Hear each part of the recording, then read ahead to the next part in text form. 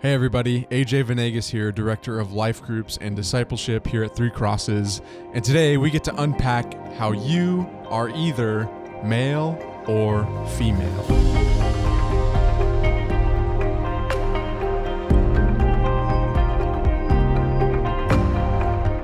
I know what you're thinking, how controversial, right? But really the conversation today is inescapable. It's right there in our key poem for this entire series. Genesis 1, verse 27 says, "So God created man in his own image. In the image of God he created him. Male and female, God created them." This means that there's something about our gender and sexuality that is so fundamental to who we are that it reaches the level of imaging God himself. So how exactly does this image of God concept relate to issues concerning gender and sexuality?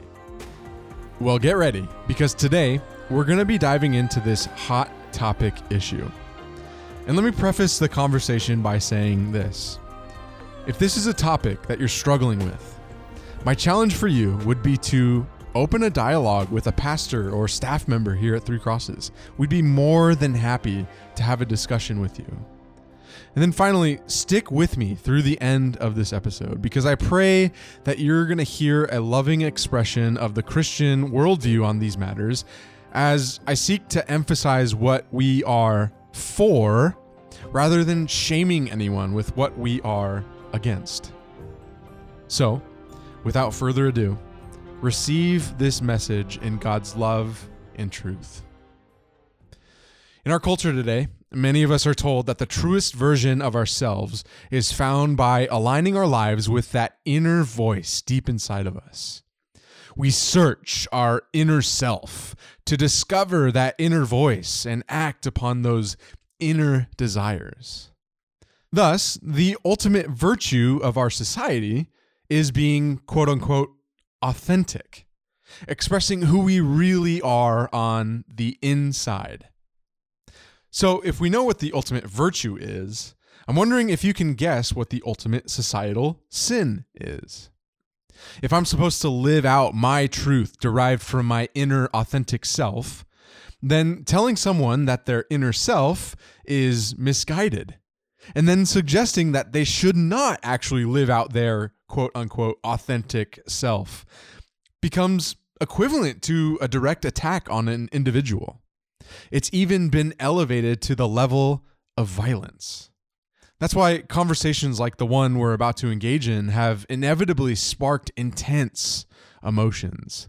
Telling someone that you are either male or female pierces the inner conscience of many in our culture today.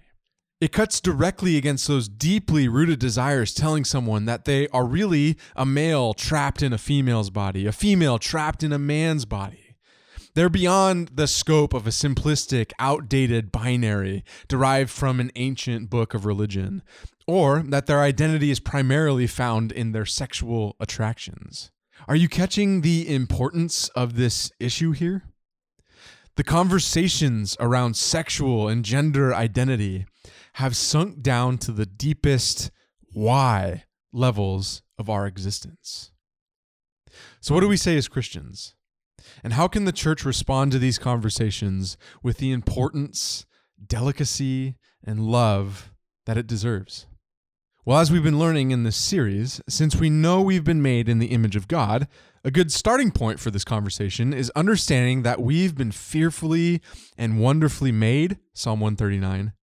We've been brought to life by the breath of God and fashioned intentionally by the artisan king from the dust of the ground, Genesis 2.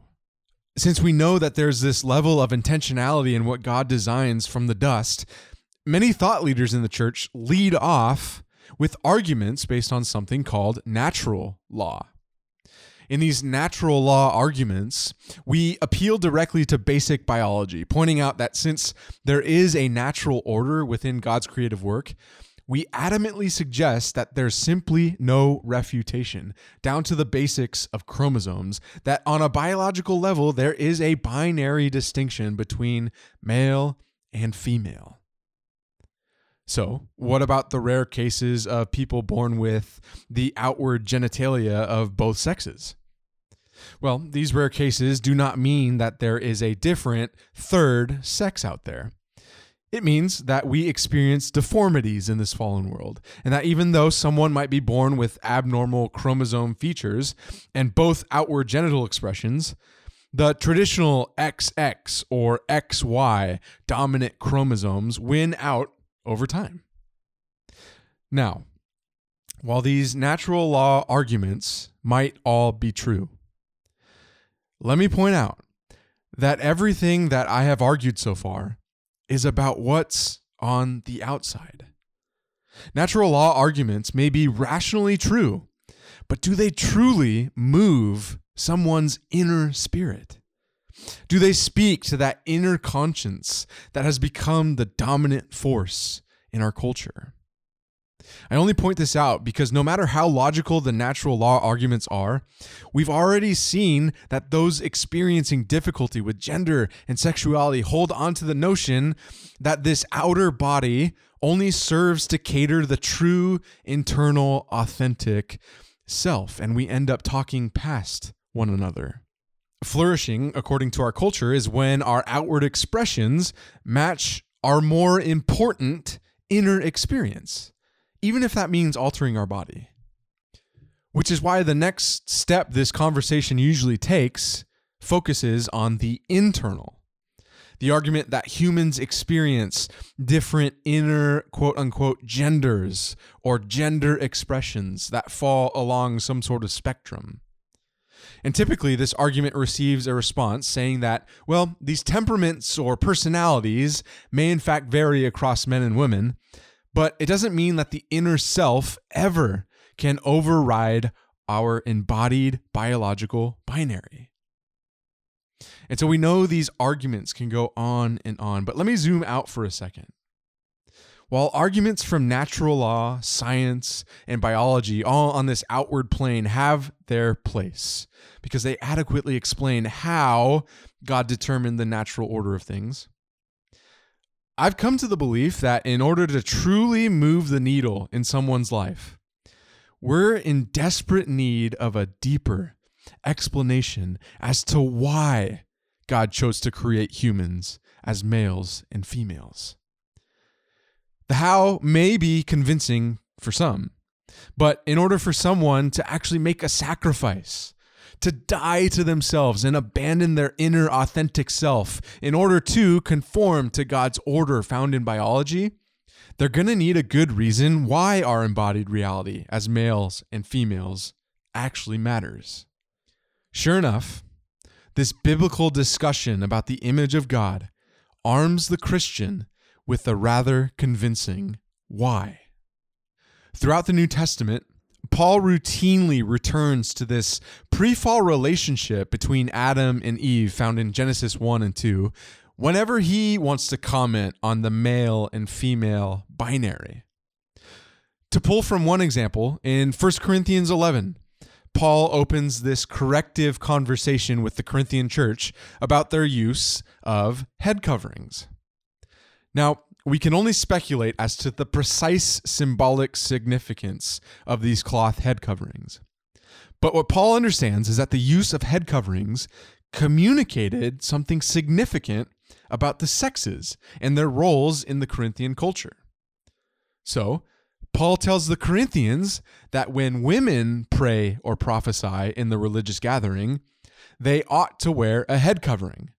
Whereas when men pray or prophesy, Paul commands them not to cover their heads. So what gives? Well, Paul explicitly tells us the core principle behind his concerns for head coverings. First, Paul states that our goal as the church is to communicate that God is the head, or the authority, over all things, including men. Thus, the male is called to honor his higher authority, in this case, God himself, in the way he presents himself. This is why men were instructed to not wear head coverings when expressing their faith in public. Again, for whatever reason and significance of the head covering. But then Paul goes on to say that the other message that needs to be communicated is that man is in fact the head or the authority over the woman. Thus, the woman is called to honor her higher authorities, in this case, both man and God, in the ways she presents herself.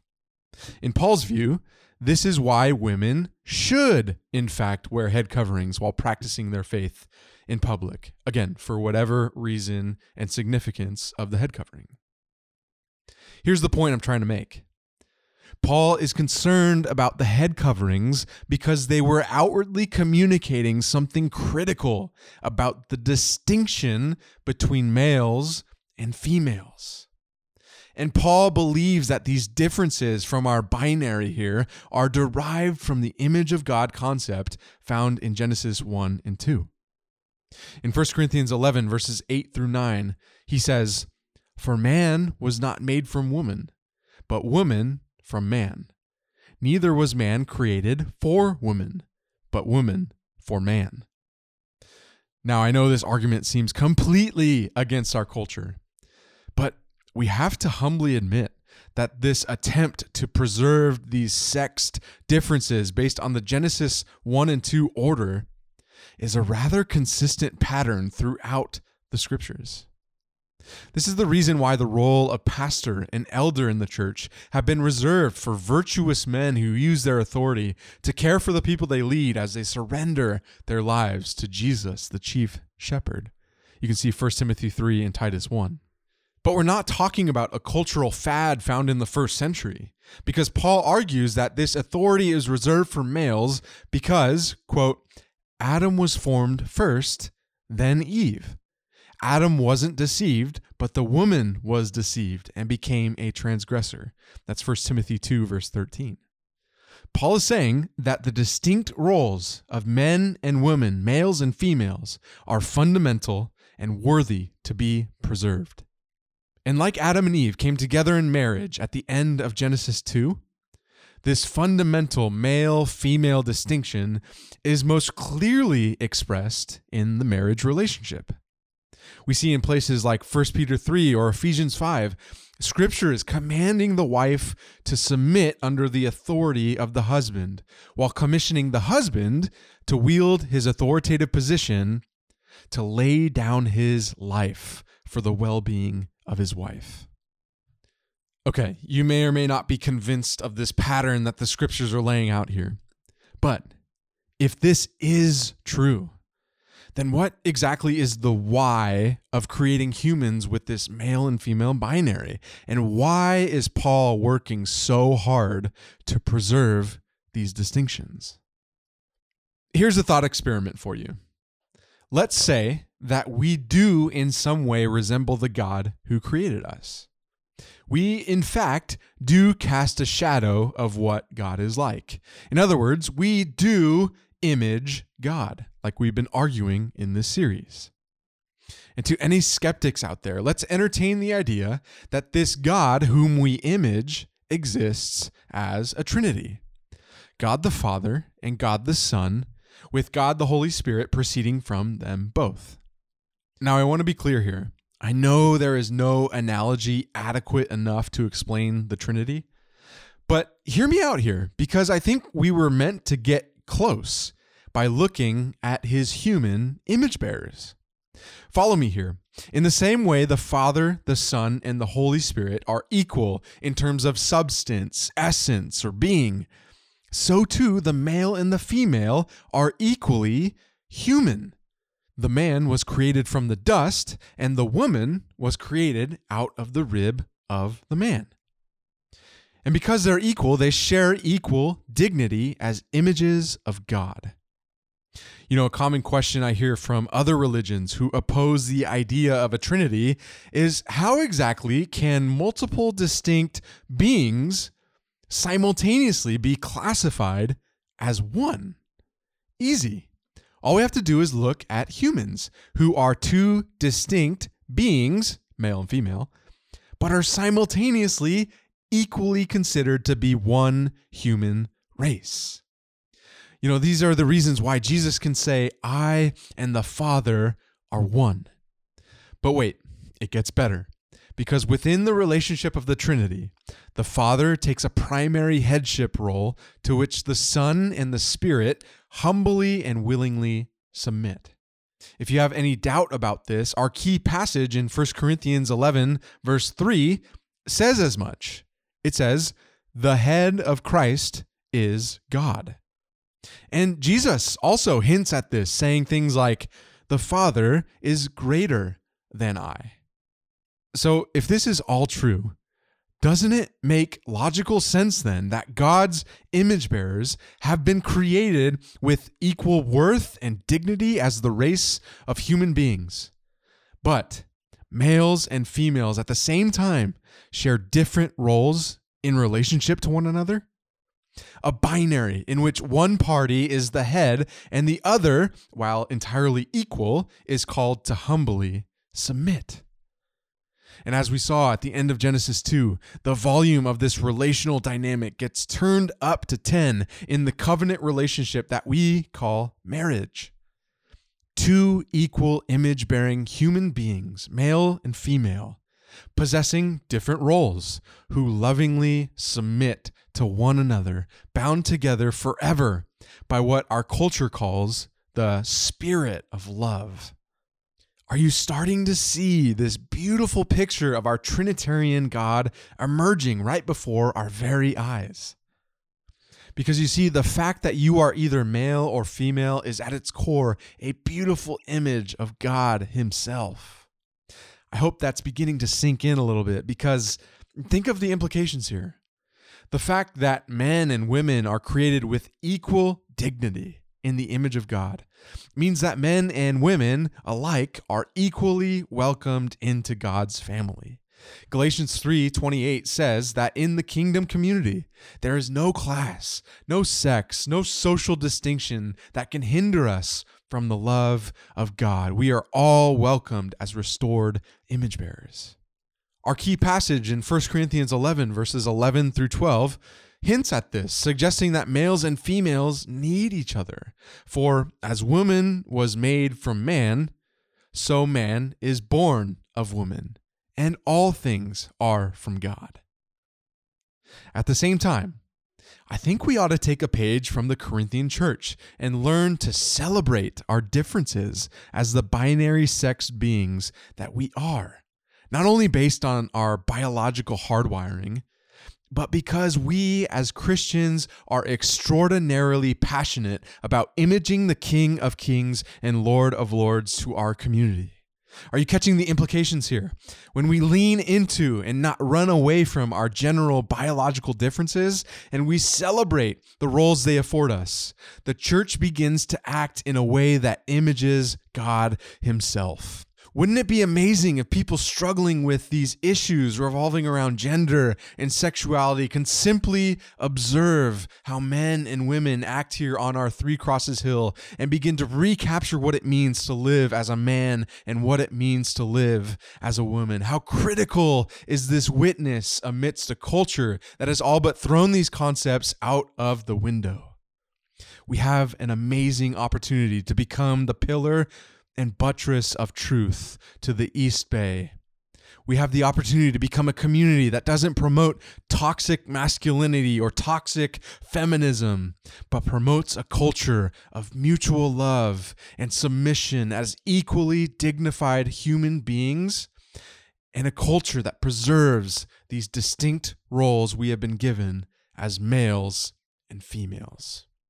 When you start with the why, that you were created male and female to image God, and then you add on the biological how arguments, that your body is fearfully and wonderfully made from the perfect Creator who intricately wove you together in your mother's womb, you begin to realize that God did not make a mistake when He gave you a male or a female body.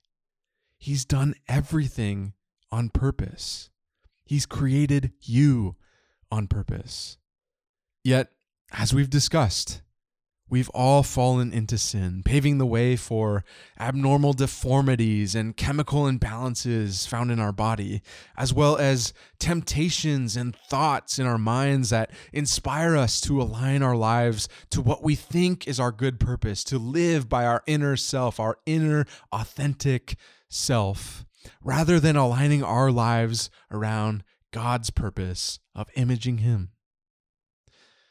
If you're struggling with this concept at all, my prayer for you in this episode is that you'll take every thought that you have captive and begin to ask those thoughts this garden-like question. Will I move forward, trusting my own limited understanding of what is true, of what brings flourishing in my life? Or will I trust the God of the universe's vision of right and wrong? This God who loves me, this God who has formed me in my mother's womb, this God who knows me, and this God who loves me deeply. I want to end here with this $1 million question. What can we do to glorify God as men and women? While my aim isn't to generalize here, I do believe that the scriptures do in fact provide this common brushstroke that we need to answer this type of question. Hopefully now you're seeing that part of God's beautiful design was to give men a particular physical body. And so glorifying Him then is embracing this male body that's been given to you, and according to 1 Corinthians 11, preserving the distinction embedded into our bodies by clearly communicating that you are a male by the way you present yourself. Furthermore, in 1 Timothy 2, verse 8, Paul says that he desires, quote, that in every place the men should pray, lifting holy hands without anger or quarreling. Scripture encourages men along these lines. Use your inner urge to fight for something purposeful, to pursue a virtuous life, and then lead whoever has been placed in your life into the kingdom of God.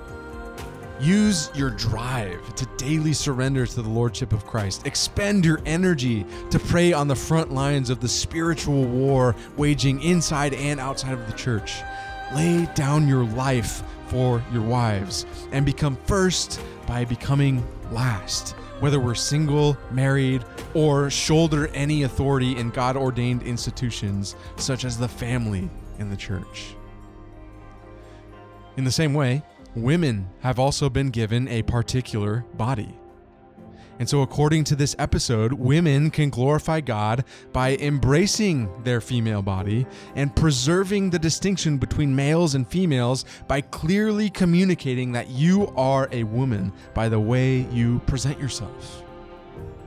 In the next verses in that 1 Timothy 2 passage, Paul says, quote, likewise, also, that women should adorn themselves in respectable apparel, with modesty and self-control, not with braided hair and gold or pearls or costly attire, but with what is proper for women who profess godliness, with good works.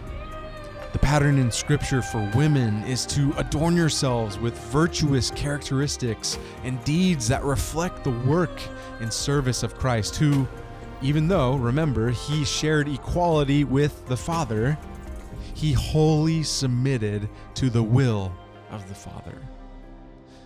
Now, while women are not called to submit to every male in every situation, across the Scriptures we find that women are called to at least recognize that there is a difference and that males have this urge and ability to want to lead and want to fight for something. But submit to the males within the institutions in which God expects men to lead. That means the family in the church. Again, see Ephesians 5, 1 Peter 3, Colossians 3, or in passages like we broke down today in 1 Corinthians 11. Essentially, this means that women are called to glorify God by doing anything and everything they feel called to do outside of these institutions. You've got the green light, go for it. But inside of these God-ordained institutions, the leadership rests with the male elder. The leadership rests with the husband. who both carry the fatherly role of shouldering the final weight of authority.